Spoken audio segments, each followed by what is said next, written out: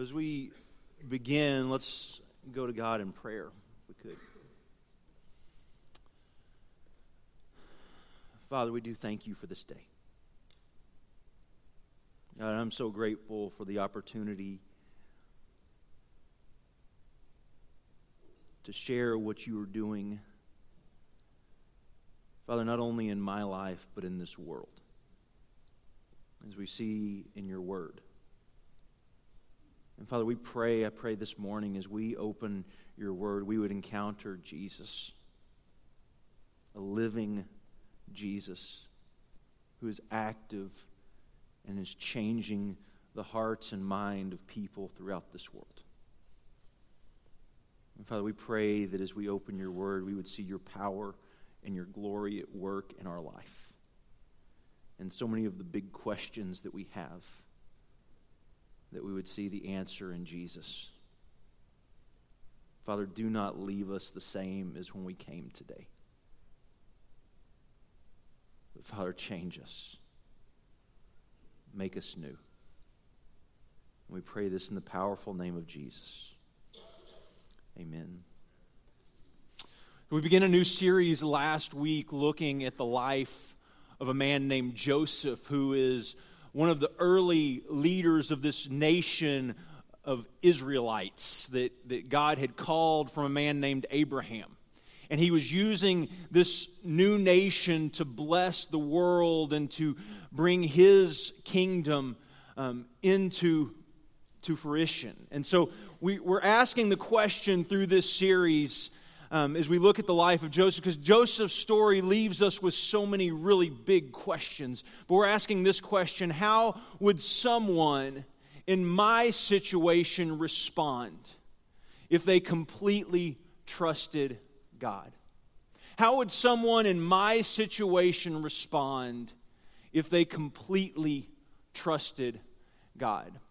I have a friend named Lisa Joe. She was our secretary at Cleveland. I've shared this story before, but about 10 or 15 years ago, her son Josh and granddaughter Madeline were killed by a drunk driver.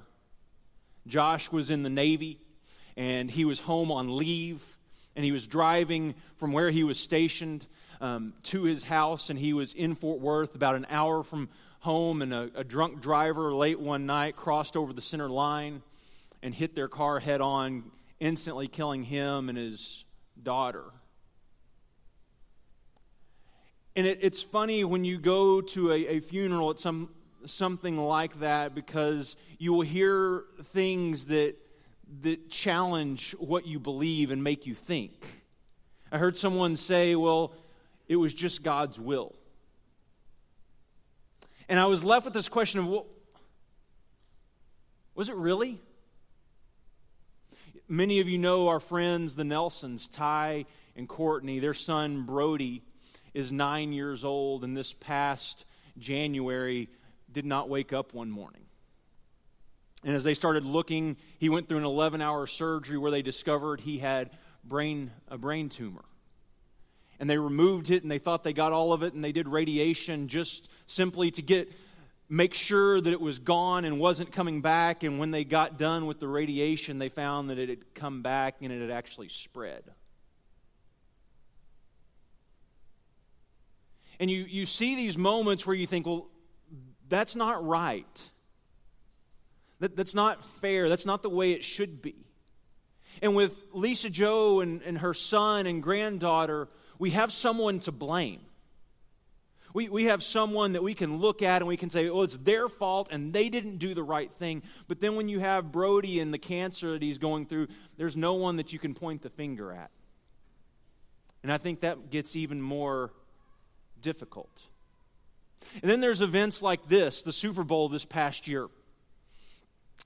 And you hear athletes saying, well, God wanted us to do this, and we did this because we love God, and so many cool stories came from this.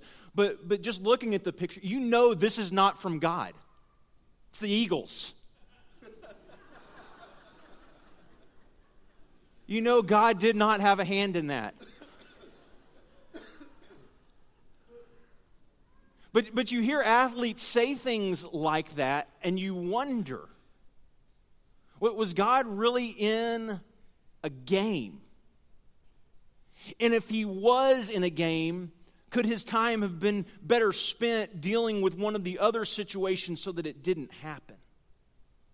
Or you hear people say things like, well, I was just running late, and then all of a sudden this parking spot opened up, and it was the closest one right there, and God took care of me. And you look and you think, wait a minute. I have a friend whose son has cancer, and you think God helped with a parking spot. Or with something like a new job. And we think, well, God has led us here. He's opened the doors and he's made it possible. He placed me here. And maybe he did. But I wonder at what point and at what level God sits down and intervenes. See, the really cool thing we saw last week in the story of Joseph is one of the things we have in Joseph's life is we have the luxury of looking back.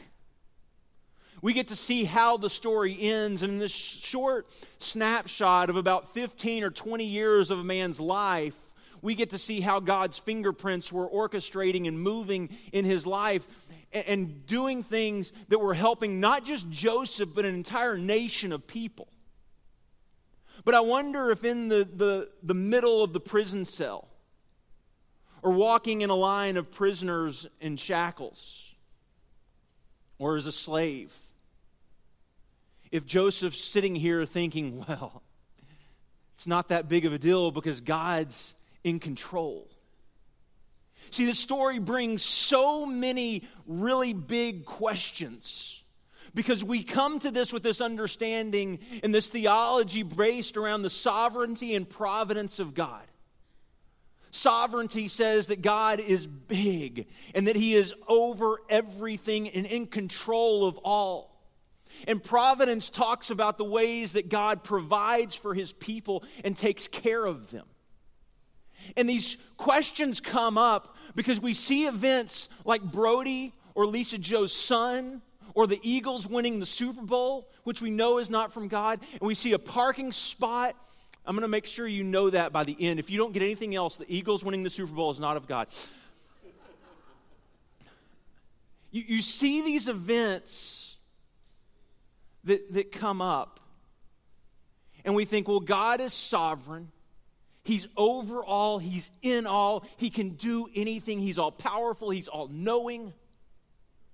And he provides for his people. He's promised us that. And so if God is sovereign, if God shows his favor to his people, then why do we have events like this? How do we have Joseph, a man who's really done nothing wrong, finds himself in prison? And so you have these questions that keep popping up. Well, what about evil? Can God cause evil? Does God just allow evil to happen? Why doesn't God stop evil? Does God control every decision? Is God basically a cosmic chess player who has all these different games going where he's just moving pieces and parts from board to board, making sure that everyone is doing exactly what they're supposed to? Or what about the other side where we have free will and we have the decision to choose? See, the story of Joseph brings up so many of these theological questions for me. Because Joseph is a young boy at 17 when he has a few dreams and he tells his brothers, and it creates this animosity. And then his father sends him out into the fields to check on his brothers, and he see him, and they make this plan where they're going to kill him and end up deciding just to sell him into slavery. And so at 17 years old, Joseph is taken out of his home. His father, who loves him, who cares for him, who really is his favorite, and he's made a slave in Egypt. But there, in Egypt, he begins to see God at work in his life. And here's what it says. This is the account of Jacob's. Let me skip. I already kind of covered that. Let me skip down to 37 verse 24. And they took him, and they threw him into a cistern. And the cistern was empty, and there was no water in it. And as they sat down to eat their meal, they looked up and saw a caravan of Ishmaelites coming from Gilead. Their camels were loaded with spices, balm, and myrrh, and they were on their way to take them down to Egypt. And Judah said to his brothers, "What will we gain if we kill our brother and cover up his blood? Come, let us sell him to the Ishmaelites and not lay our hands on him. After all, he is our brother, our own flesh and blood." And his brothers agreed. And so he's sold into slavery. And then as he is in slavery, he's a slave in Potiphar's house. It says, the Lord was with Joseph. He's a slave. But yet, the Lord was with Joseph. And when his master saw that the Lord was with him and that the Lord gave him success in everything he did, Joseph found favor in his eyes and became his attendant. And Potiphar put him in charge of his household, and he entrusted to him everything he owned. So Joseph is in Potiphar's house as a slave, and Potiphar begins to see that God is with him, and he begins to give him more and more and more and more responsibility, and eventually puts everything in his care. And I'm sure you have these moments where you think, well, everything in my life is lining up right. Obviously, God is in this. I wonder if 17 and sold into slavery, Joseph would say, well, obviously God is with this. I mean, obviously now, with everything going the way that it should go, obviously God is with this. Obviously, God wants this to happen. And so he finds himself in this position in Potiphar's household where Potiphar's given him everything. And then Potiphar's wife, Mrs. Potiphar, enters the picture. And she starts to seduce Joseph and say, "Come to bed with me." And Joseph resists until one day she catches him by the cloak and says, "Come to bed with me." And he leaves his cloak in her hands, and he runs. And Mrs. Potiphar goes to her husband and said, "Hey, this Hebrew that you brought here and put him in charge of everything, he just tried to rape me." And Potiphar becomes angry and throws him in prison. And Joseph is going on this roller coaster ride where he's sold, and then he receives this prominence, this prominent place in this powerful Egyptian's household. And then he finds himself again a prisoner. And as the text says, when his master heard, verse 19 of 39, when his master heard his wife had told him, saying, "This is how your slave treated me," he burned with anger. Joseph's master took him and put him in prison, the place where the king's prisoners were confined. But while Joseph was there in prison, the Lord was with him. And he showed him kindness and granted him favor in the eyes of the prison warden. And so the warden put him in charge of all those he held in prison. And he was made responsible for all that was done there. The warden paid no attention to anything under Joseph's care, because the Lord was with Joseph and gave him success in whatever he did. 4 times in chapter 39, he talks about God's presence with Joseph. That God was with him. Now, I don't know about you, but one phrase I never want to say is, well, hey, Gary, how was your day? It was okay, but I think my warden is really starting to like me. The one person I do not want to find favor with is a prison warden. The one person I don't want to concern myself with. I mean, the list isn't really long, but I guarantee you it makes the top 5. And Joseph finds himself in prison and God working in his life. And it's interesting when we talk about God's will and how God's working, most of the time, what you'll hear people say is when something bad happens, we struggle to see God. But when there's the good, when something good is happening, then it's, well, obviously God is in this. God wanted me to get this raise. God wanted me to be healed. God wanted me to get this house. God wanted me to get this parking spot. God wanted me to win this game. Which brings up the other side of the coin and the question. What about when the bad stuff happens? I wonder if our theology and our understanding of how God is at work in the world is maybe a little bit one-sided, or maybe off base altogether. Theologians talk about the will of God, and they really kind of define it in 3 wills. There's first is the decretive will, that God decrees something. God says, let there be light, and there is light. There is nothing that can stop it. It will happen because God has said it. Moses parts the Red Sea, and the waters will part. There is nothing that can stop it.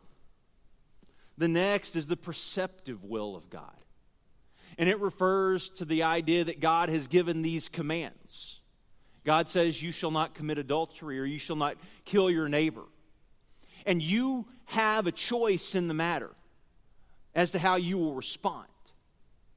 And that choice is not absent of consequences, but you do have a decision.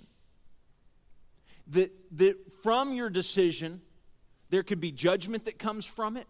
There could be consequences. But you get to decide if you're going to be obedient to it or not. And then the last is the permissive will of God.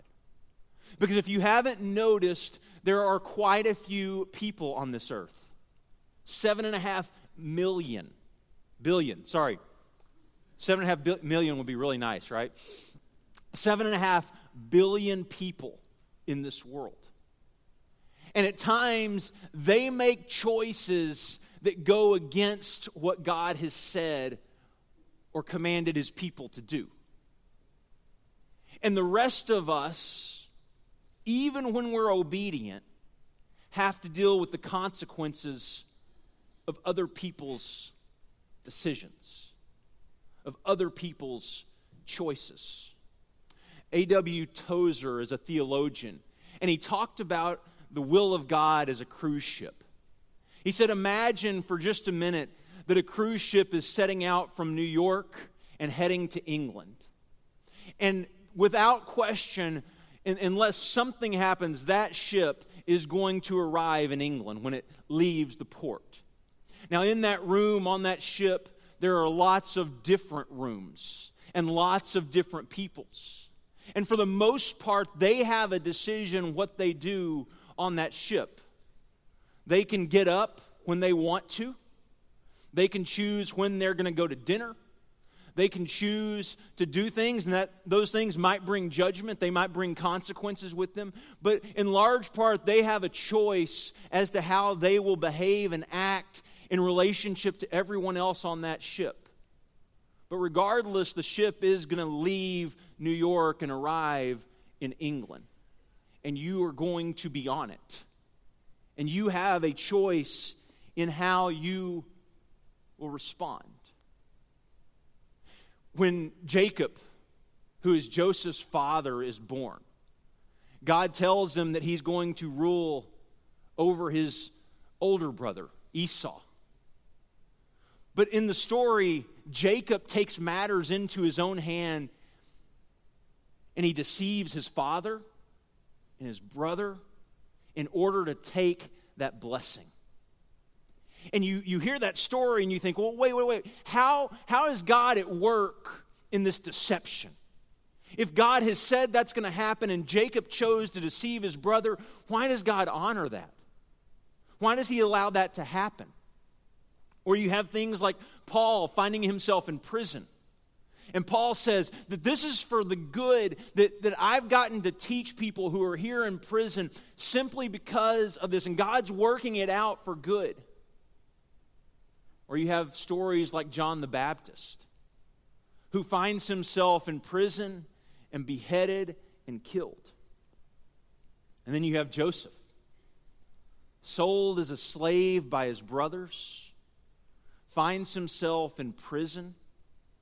And you have to ask the question, God, where are you in this? What are you doing in the midst of the uncertainty? What are you doing? What is your will? I think one of the things we struggle with the most when we talk about will is our worldview. Because most of us are born as children with this egocentric worldview. And God is desiring us, I think Jesus talks about constantly letting go of this self-centric, egocentric worldview to see the world that God loves and died for and cares about. And our tendency, our nature, is to go back to this self-centric, egocentric worldview. Because when we talk about God's will, most of the time we talk about what's happening specifically in my life. We talk about what's going on for me. Well, is this God's will? Is it God's will that I ended up with this diagnosis? Is it God's will that I ended up with this loss? Is it God's will that I lost my job? Is it God's will that I'm out of work? Is it God's will that this is happening to me? And we have this very egocentric, self-centric worldview that goes with it. And God, in our mind, God's world centers around us. Like we are center stage. And what's really fascinating in this story of Joseph is if you look at the story, this snapshot, Joseph is going through some really, really difficult time. As a slave, as a prisoner, in a foreign land. But all that he's going through is going to be used to save an entire nation for generations to come. I mean, if you look at this story in terms of Joseph and you fix your eyes and focus on Joseph and what's happening, and you say, well, Joseph's in prison and Joseph's a slave and Joseph... But if you step back and you look at this story, you have an entire nation of people that it seems God has positioned Joseph to save and to rescue and to place him right where he needed him at the exact moment the people would need him. See, if all you ever see is you, it becomes really difficult to see what God is doing in and around you and through you. It's really difficult to step back and see what place you have in this world, in this bigger picture. You know, we've often said at times, God will take you to places that you have not chosen to go in order to produce in you what you are incapable of producing on your own. The Bible calls that grace. And most of the time when we talk about grace, it's always God providing in the good. But I think there are a lot of times in the bad, in the hurt, in the pain, in the fear, in the loneliness, that God provides His grace that is forming us, that is shaping us, that is making us into a person that's going to affect nations for generations to come. The story is not just about you. God's will does not center around you. And we ask this question: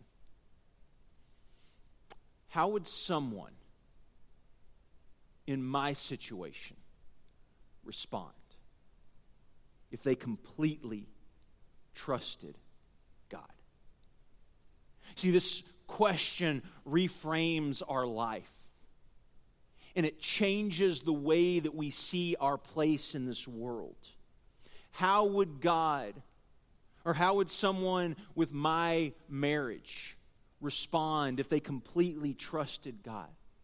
How would someone with my job respond if they completely trusted God? How would someone with my kids respond if they completely trusted God? How would someone with my debt, my diagnosis, respond if they completely trusted God? How would someone who suffered the loss that I have respond if they completely trusted God? You know, in the story of Jacob, just after he's deceived his father and he's on the run from his brother Esau, he lays down and he has this dream. And in this dream, he sees a stairway.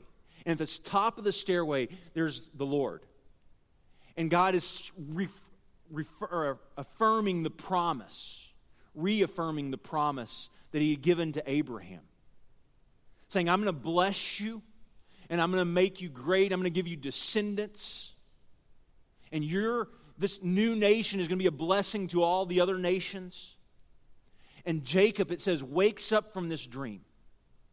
And he says, surely God was in this place, and I was not aware of it. See, most of the time when we talk about God's will, we talk about what has happened to us in the past. And I wonder if we spend so much time talking about what happened last that we miss what's happening now. Or we spend so much time worrying and thinking about what's going to happen in the future that we forget about the present. And it's really difficult to see God in the present, in the here and the now, in the difficult situations when we're focusing on why we've gotten here or where we're going next. And I wonder if God's will is more about your next step than it was your last step. Or maybe even someone else's last step. Because most of the time when things happen to us, they happen because of three reasons. One, we've done them to ourselves. We've made a decision. There are consequences that go with that. Two, there's someone else's decision that was made, and we have to deal with the consequences of it. And in those two, it's pretty easy because we have someone to blame and point the finger at. If we look honestly, maybe it's us, or maybe it's our neighbor, maybe it's that person that we work with. But then there's the third reason. When things just happen. When things just happen. And we're left to deal with them. It's the diagnosis. It's the loss. And it's happened. And our tendency is to look back and to look forward. And maybe more than anything, what God wants you to see in that moment is Him in the middle of your circumstances. It's Him in the middle of the situation that you find yourself in. Because what we know is that God is faithful. And if God is faithful, then we can be faithful. And the question then, well, what does faithfulness look like? Because let's be honest, it's more than just coming to church. It's more than just showing up on a Sunday morning. Faithfulness looks like being obedient to God in the next step, wherever that step is. In fact, maybe God's hand in this is more about what we do in response to our situation than the situation that we find ourselves in. Maybe God did not cause Joseph to end up as a slave in Egypt. But I guarantee you God is big enough and strong enough that He can work with someone who's a slave in Egypt. Maybe God's plan was not for Joseph to end up a prisoner in Egypt or in Potiphar's house or in Pharaoh's service. But one thing we know about God's sovereignty, He can do anything with anyone at any time if they will be faithful to Him. And so when we talk about God's will, forgetting about what has happened and what will happen, what if we thought of what is our next step? What does it look like to be faithful in our very next step, regardless of the circumstances, regardless of what we find ourselves with, regardless of the pain, regardless of the loss, regardless of the diagnosis, regardless of the kids? What does it look like to be very faithful to Christ right here and now where we find ourselves? As Paul is writing to the church in Ephesus, he begins and he tells them, "Praise be to our God and Father, our Lord Jesus Christ, who has blessed us in the heavenly realms with every spiritual blessing in Christ. For He chose us in Him before the creation of the world to be holy and blameless in His sight. In love, He predestined us for adoption to sonship through Jesus Christ in accordance with His pleasure and will, to the praise of His glorious grace, which He has freely given us in the one He loves. In Him we have redemption in His blood, the forgiveness of sin in accordance with the riches of God's grace that He lavished on us. With all wisdom and understanding, He made known to us the mystery of His will, according to His good pleasure, which He purposed in Christ, to be put into effect when the times reach their fulfillment." And here's what that fulfillment looks like: to bring unity to all things in heaven and on earth under Christ. What is God doing in this world? He is moving this world, broken and shattered and torn apart, into complete unity. And so for His followers, those of us who are in Christ, the baptized, who have put Him on, who are trying to be obedient to His will, what does it look like for us to follow the will of God? It looks like being faithful in our next step. It looks like lives that are filled with love and peace and patience and kindness and goodness and gentleness and self-control. It's like lives that have our eyes fixed on Jesus, the author, the perfecter of our faith. It's like people who have their hearts and their minds fixed on things above and not on things that are happening around us. Because God's will is more about your next step than it is your last step. What's God's will for your life? It's to be faithful in whichever situation, whatever circumstances you encounter. Because there will be good things that happen. And there will also be bad. There will be things that we are certain God has had a hand in, and there are things that we will question with every ounce of our being. God, where are you? And I would say He is right there in the middle of each and every one of them. And as Paul's finishing up this little section here in the start of his letter, he reminds these believers that the same power that raised Jesus from the dead now lives in you. And He empowers you. That Spirit empowers you in the difficult decisions, in the difficulties of being faithful right where you are, to live this life that is so different from everyone else. Because here in the midst of ridiculously difficult circumstances, as a slave separated from his father, in prison in Potiphar's house, we see Joseph being faithful to God. And what's amazing is everyone around him seems to notice it. His life is set apart. His life is different from everyone else, and they notice it. See, Christ has called us to a life that is radically different from the rest of the world, that is set apart, that is trusting completely that God is in control and that He is working all things out. And I think we totally mess up that passage in Romans 8. Because most of the time we say, well, God's working everything out for our good, for those who... But that's not what He says. He says God's working out for good, to the good of those who love Him and are called according to His purpose. He doesn't say for yours individually.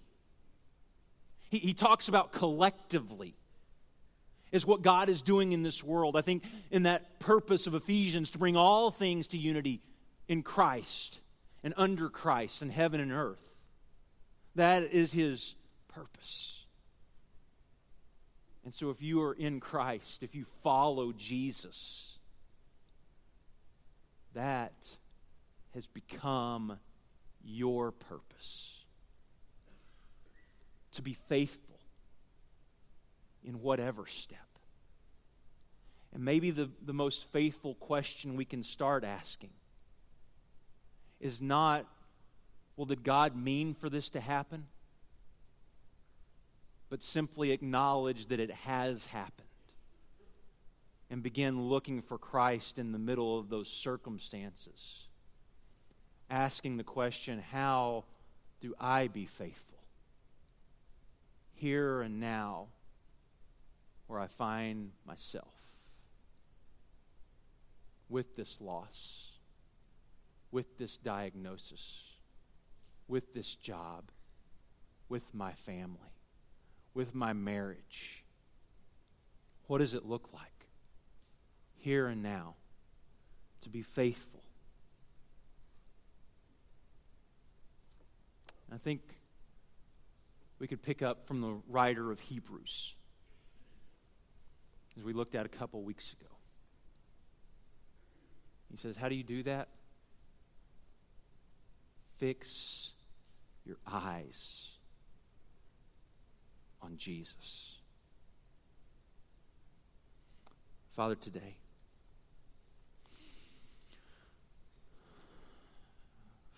we want to be faithful to You. We want to be faithful with all that we have and all that we are. We want to be faithful in the difficult times and in the good times. We want to be faithful when we're certain we know that You are in this, and when we're questioning where You are. We want to be faithful in every single step of every single day to Jesus. And Father, in the cross we see the faithfulness of Him who's calling us to be faithful. The faithfulness of Him who endured the cross and suffered and laid down His life to give us life. And Father, we find that in faithfulness, in our faithfulness, that true life is found as we die. As we die to ourselves, as we die to the world as we know it, so that we can see your world fully and finally realized. And we can see all things brought to perfect unity in heaven and earth under Christ. Father, this is our prayer. Help us to be faithful. In Jesus' name, amen. If you've never given your life to Christ, we offer you that invitation this morning. Come, have your sins washed away, begin life new.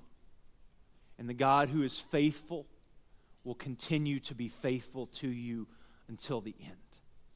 And if we could pray for you in any way, we're going to have our ministry staff, our shepherds around the back of the auditorium. We would love whatever we could do to help you as we stand and sing.